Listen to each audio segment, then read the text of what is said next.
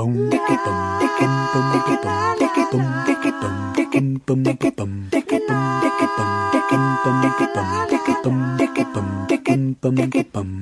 the WXG conference, WXG7, down in Guildford.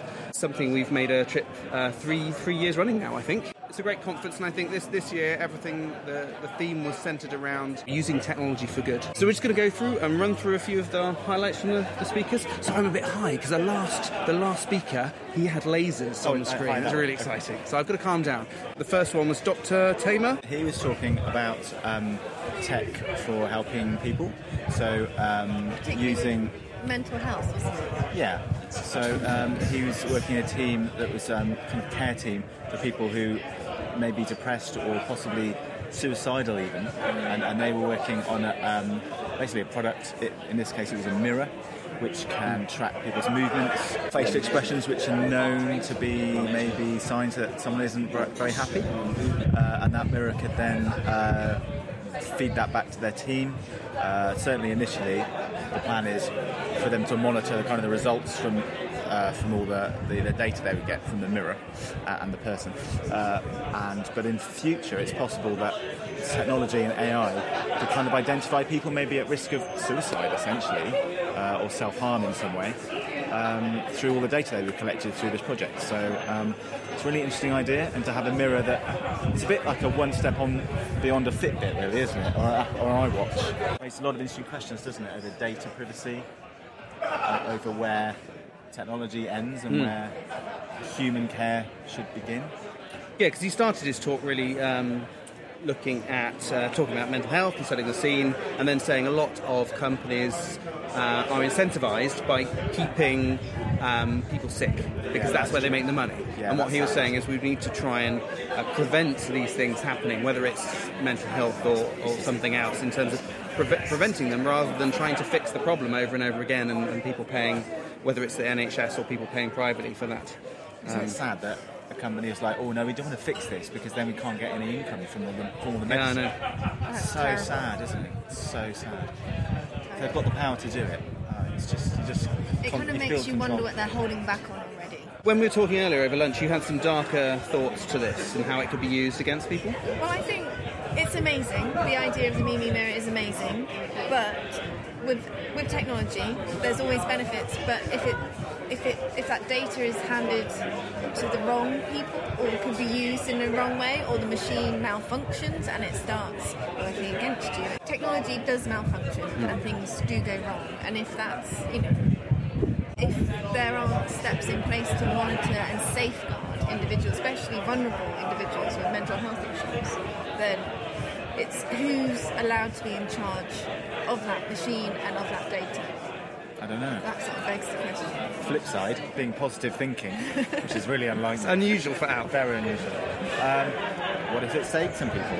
That's got to be a good thing, hasn't it? Definitely. Shall we move on? Go on. Yeah. The next talk was from Stephen Woodgate. He was working with Microsoft actually in, I'm not sure what division, but he was talking about accessibility. One thing that resounded with me, if you make something accessible for one person, one aspect of it, like for example captions on videos for people who can't hear it, they can read the captions on video. Well, that becomes useful for other people, because someone may be in an office scenario who hasn't got the sound on, who benefits from seeing those captions, so they can actually use that video even though they're not disabled in that particular way. Yeah, it's always been a bit of a bugbear of mine, because you do see that on Facebook, you see the video subtitles, but I don't think they're there for accessibility. No. They're there so you can watch it on the bus, in the office without being, so you're not bothering anyone. For commercial reasons. Yes, the massive advantage is that, if you can't hear, then you can read the words, and that's amazing. But it's a bit sad to think that's not why they've been put in there. But it's great that they're there, and that it's a normal thing now on videos when you see it subtitled. Excellent. So I suppose however we've got there, that's still a great thing. He was also demonstrating something which is part of Office 365, which allowed him to give live captions as part of his presentations. It's not perfect, is it? It wasn't perfect, and I think part of it wasn't actually mic'd up to him correctly, so it couldn't hear everything very well. But the interpretations of what was coming up above the presentation were hilarious. I was at one point, I couldn't look at the screen because I was laughing, and it's not because of what he was saying, it's because of the words above the screen. You might see some, I might put some overlays on this video so you can see what they were. Brilliant. He didn't even seem to know the word Microsoft, and he would just come up with other words that sounded a bit like Microsoft. That was quite funny, wasn't it? Yeah. Lots of rude words. Lots of rude words in there as well. Incredible, yeah. Did you have anything to add to that, Claire? To be honest, I was very distracted by the subtitles. I was trying not to giggle loudly. Moving on, there was a guy called... I've got down his Twitter handle here, just called Ginger Chris. Sorry, Chris. That may be your name. He was from a company called Unmade, and their talk was on SVG, or Structured Vector Graphics. Scalable vector graphics, sorry, and how that can save the world, essentially. And he said, I'll get there. I'll show you how they'll save the world. And he got there eventually, a little tiny bit. But essentially, they're a company who do on-demand knitting, printing of clothes. Or making of clothes, not just printing. Custom clothes. And he was talking about how the technology of scalable vector graphics can be used by people online, on the web, to construct their perfect cycle T-shirt in the example he used. They were talking about the challenges of how that worked technological on the web, but how great it was that could compile that into an SVG which they could use for printing directly in their machines. Yeah, and I think that's what I enjoyed most about that talk, was how he broke down the journey that they went through and how they overcame all of those different problems. So that's not something that we necessarily hear about. No. We often hear about the polished end product. Yeah. That's quite good. He just took out this one problem and sort of just said, well, we need to make the SVGs so that people can design their own stuff and move it around and create the template file. And just how that happened. And it's quite a micro little thing. There's a lot of work behind it. Like you say, that was quite nice just to see the problems and the challenges and how they overcame those things. Yeah. And as promised, he did get to the bit about how it will save the world. He said not just on bandwidth alone. There's some CO2 benefit of using SVGs over JPEGs. But he said that in the clothing industry, it was about 15% was left unsold. So they have to overproduce because of the manufacturing processes to make it worthwhile to do. But there's about 15% which is either just sort of discarded, wasted, or maybe undersold, stores sold cheaply. It's a bit like food, isn't it? Yeah. You kind of make more than you need and it gets wasted. It's awful to think about. And you might know that happens or guess that happens, but you don't think about it because you don't see it. And he was saying that it was about $40 billion wasted, I've got noted down here. But while their technology costs more per piece to make, on average, it's no more expensive because there's no wastage whatsoever. And it's just trying to convince clothing manufacturers that that's the way forward. People love personalisation, don't they, as well? And that's where things are going. To design your own thing, you have much more pride in it. We saw that at Bath Digital Festival as well, didn't we? That when you help create something, you just have much more pride in it, and so you'll actually pay a little bit more. But also, if it means there's no wastage, that's great. My only worry with that is the kind of like the shipping and stuff around small orders, that kind of thing. So, well, I think the benefit there was the technology can be put more locally, so you could actually bring a lot of the production to a more local space nearer you, so the shipping is much lower. Yeah. So you could bring stuff to the country that you're in, or the town you're in even. Who should we move on to next? Chris? Yeah, we had Chris Todhunter. Caption was creative for good. The thing that Chris was talking about was his journey through the business and how they have become green and environmentally friendly and how that's benefited them as a company and how they can go in and benefit other companies. Yeah. Is that the main message? Yeah, they're kind of, I think, like sustainability champions. So although I think they're still doing the sort of web work. Yeah. They take on clients who are sort of in line with their kind of ethical sort of outlook. And again, we talked about this a bit at Bath Digital Festival, didn't we? We're sort of turning down work from companies that you don't really want to work with. Maybe they don't find them ethical or sustainable, and you don't want to work for them. Then don't have that pride in your mission statement to not help them with their mission, so to speak. And they came at it. They came at this and using it as a solution to a problem where the agency was going to sink, really, because one of the partners left. So they needed to recreate themselves and redevelop themselves And so obviously this has to be something he'd want to do generally and want to push forward and do some right in the world. But he's found it's actually a commercial advantage as well, and that you can make profit out of this. It's a way of differentiating yourself as well as a business if you're working with bigger corporates or charities, as they work with a lot of those. So it does a good thing for the planet. They makes them feel good, and hopefully they're always working towards being better. They're never going to plateau. And I think it's certainly something that we should all really be aiming towards. I had written down a few notes about sort of things that we need to do as a company. Light bulbs. I do have LED light bulbs in the office. It's actually different because we're sort of distributed and we work in different places or work with different freelancers. They're able to have an office and control that environment. We're not able to do that, but maybe we can nudge and encourage and say that this is the right way forward. Do you want to join us in that? Carbon offsetting feels really rewarding as well. So working out how much carbon you use, for all of the services you might use, and just offsetting that either literally tree planting or in projects that prevent trees being cut down or other like less CO2 being released into the atmosphere type projects. If we leave this in, it might be getting a bit louder in here because we're at the end of the conference. There's a free bar, so there's a lot of people coming out into the courtyard. So we might have to wind it up if it gets too loud. We've got a sort of perimeter at the moment. It's good. Actually, having a camera gives you a lot of space. So we might just do this. If you need space at party, stick a camera next to you. So should we move on? Should we move on to Alice? And she was from I don't know her surname. Sorry, I can put all these in the notes afterwards. Alice Moore O'Farrell. Very good. We'll get it right later. She was from the WWF, the World Wildlife Fund. Yeah. For me, she was very much about the positives of digital technology and how it's benefiting them and reaching those different audiences. Whereas some of the other speakers were possibly a little bit more negative about technology. I didn't know that Bear Grylls was the chief, one of the chief scouts. I didn't know that. I have renewed respect for you, Bear Grylls. He's a Christian, and the Scouts are a Christian organisation, and he's the head of the Scouts. Has been for a while now. I mean, he's a great guy to be doing it, isn't he? Yeah. Yes. Great guy to look up to. He's the ultimate fire starter. He knows what he's talking about. Yeah. So you want to move on to? Can I just say something? Yeah. Sorry. No, just to say. The WWF talk was just, it was one of my favourite ones, I think, because it was upbeat. It felt really global. The way that they presented it, they were very clear with their message. The way that they were communicating with their audiences was spot on. Yeah. So Daniel Harvey is where you want to move on to?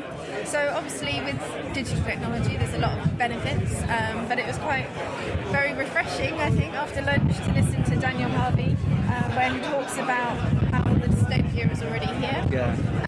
And he did warn us he was going to have a rant, and he kind of let rip, and it was just, well, it's a bit scary actually, because he touched along a lot of things I wasn't overly aware of, and it's sort of, I think I need to go and do my homework. That's what I felt coming out of that talk. I've previously had a bit of a sort of downward view of the future, with tech and stuff.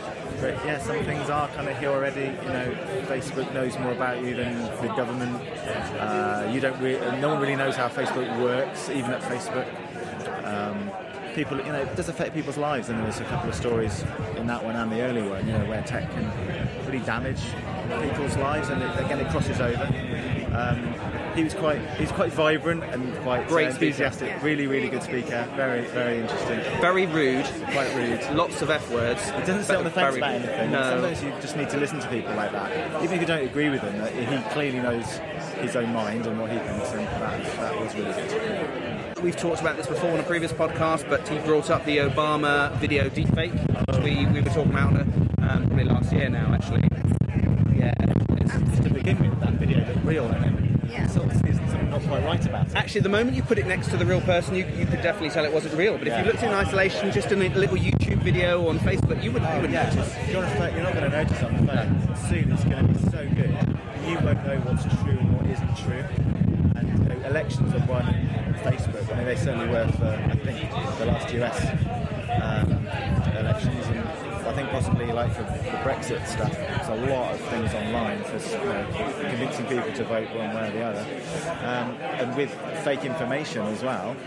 I mean, there's already fake information going around, but with video fake information, I think as a species we trust what we see. Yes. And so it's quite scary that we've invented something that we don't know if it's real or not, and that's quite alarming, isn't it? A brilliant talk, and despite it being about dystopia, I think he was just trying to say that this is already happening, but we can still do things to prevent against it or to stop it getting worse. Yeah, I mean, don't use Facebook. There's that other thing which I saw a few years ago called Time Well Spent, which is really a movement. He mentioned that. Yeah, a movement just saying make it hard for yourself to go onto Instagram or Facebook or Twitter or LinkedIn or wherever your vice is. Make it hard for yourself. Just take a few minutes to take those icons, even off the first page of your phone. That will help. Just to make it difficult. It's almost like putting a lock on the cookie jar. So he came to the end and said, what can we do? This isn't all depressing. Time well spent movement, so look into that. Reduce notifications, which I do a lot. I turn off most, apart from phone calls or text messages. They're the most important things. Pretty much everything else is gone for me. And try and do something. Don't just think, oh, what can I do? It's a small thing that I can do, and often I feel like that. But actually, there are lots of little things you can do, like just talking to other people. If you've got clients, bring it up into conversation, find out what they think about it. Talk about it in podcasts like this. Just bring it to your audience, because by dripping that process, people will start thinking about it. I know you weren't there, but I went to WordCamp Bristol, and they just had vegetarian food. They didn't have any meat food there. Most people didn't realise. A few did and complained and went somewhere else for a burger, but most people weren't, even if they did find out, weren't bothered. And I think that's just the drip of what we can do, and it became a simplicity issue for them. Actually, why don't we just do vegetarian for everyone? And it actually worked very well. So and that sort of brings us quite nicely into Anne Longley from the Prince's Trust, because she was, I think the key message that I took from her was the consumer has control. So rather than make a ripple, let's make a wave. So by not doing things or by demanding certain standards, the big guys, the big sort of companies will have to react. Yeah, I think it's always the thing, you just think on your own you're not going to make a difference, but then you just look at ants. They're very small, and one ant alone doesn't make a difference, but a million ants all doing the same thing make a massive difference. And it's just our psyche of being able to work together, but collectively, but almost slightly silently, to change, not to buy stuff that's made of plastic, to not just walk out. If they only sell you coffees in plastic cups, just go to another place. And it's just those little changes, those little changes to your actions, and then tell other people, slowly and surely, if everyone does it, if nobody ever went to McDonald's wouldn't be there. Well, that's the same with any business. They would be forced to change. They'd be forced to find something that does work with the money they have. Yeah, absolutely. I didn't need to pick on McDonald's. Like what they were saying about the cups, the coffee shop cups in Japan with Starbucks. I thought that was amazing. Yeah, so do you want to explain what that was? Oh, so who said that? Who was it? Was it next one? Was it Rebecca? No, Anne? It was either Anne or let me find Alice. I can't remember. But they were talking about Starbucks made all of their disposable coffee cups or takeaway coffee cups out of compostable material. I don't know what the compostable material was, because the Japanese demanded it. And they were saying, why is that something where they have a different approach in different countries? Why surely it's easier and cheaper not to have any management levels or processes or shipping different products to different places, and just have one product which is sustainable or compostable that you can ship everywhere. Yeah. The thing is, just not thinking like that. But as a consumer, how do you demand it? There's no forum from us really to sort of say we all want this, other than not buying the other thing. Anything else? That's all on my list. That's all I've got. Lasers. Apart from the lasers, yeah. Lasers at the end. Lasers. Now, I didn't get his full name, but I'll make sure it's in the notes. But he calls himself Seb Lee. Seb Lee, yeah. And I've seen his work before. We've definitely seen it at a conference before. Yeah. He's a fun speaker. He's just very vibrant and just chatting about things. But what's nice is he's taking us through these laser projects that he's worked on in the past, usually quite big laser projects, playing Invader games, Space Invader games on big white canvases. But then took us through a few projects that he had made more recently on his where he tried to program his own laser system, so we could see how those games work.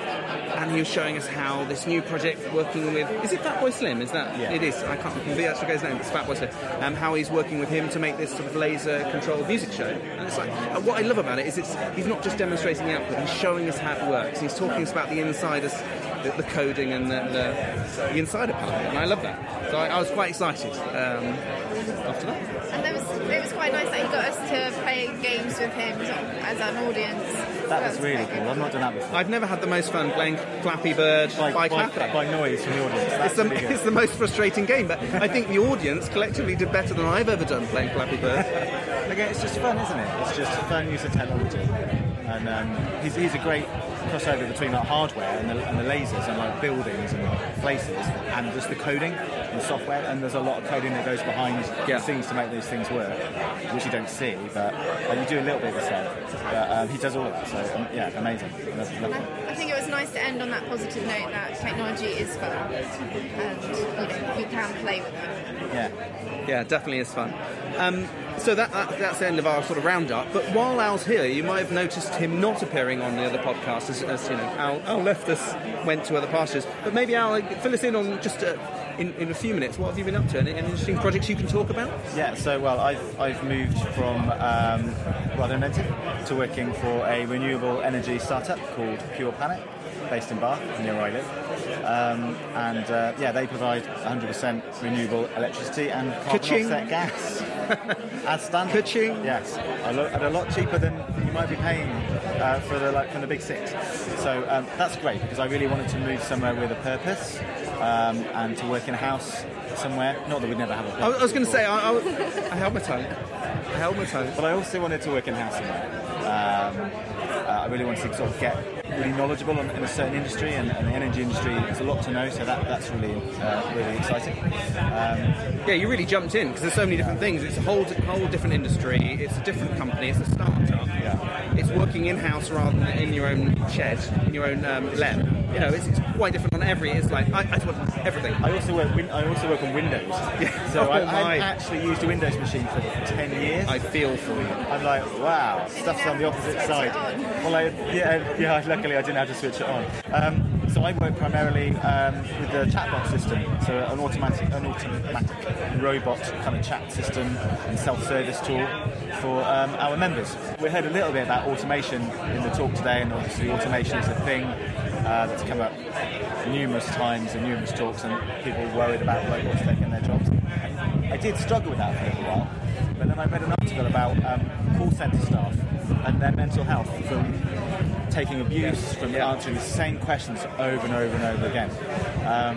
And the robot that I help make does all those things. So it takes out that repetitive answering. You don't actually have a call centre, which is, I think, we're the only energy company that doesn't have a call centre. Because we are primarily, our primary method of communication is through chat. And that's how our members want to communicate with us.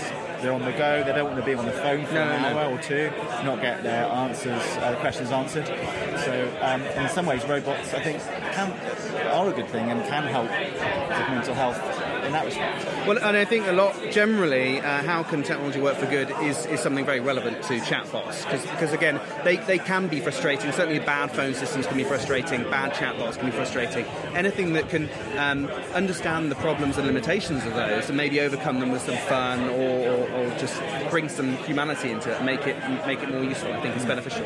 Yeah.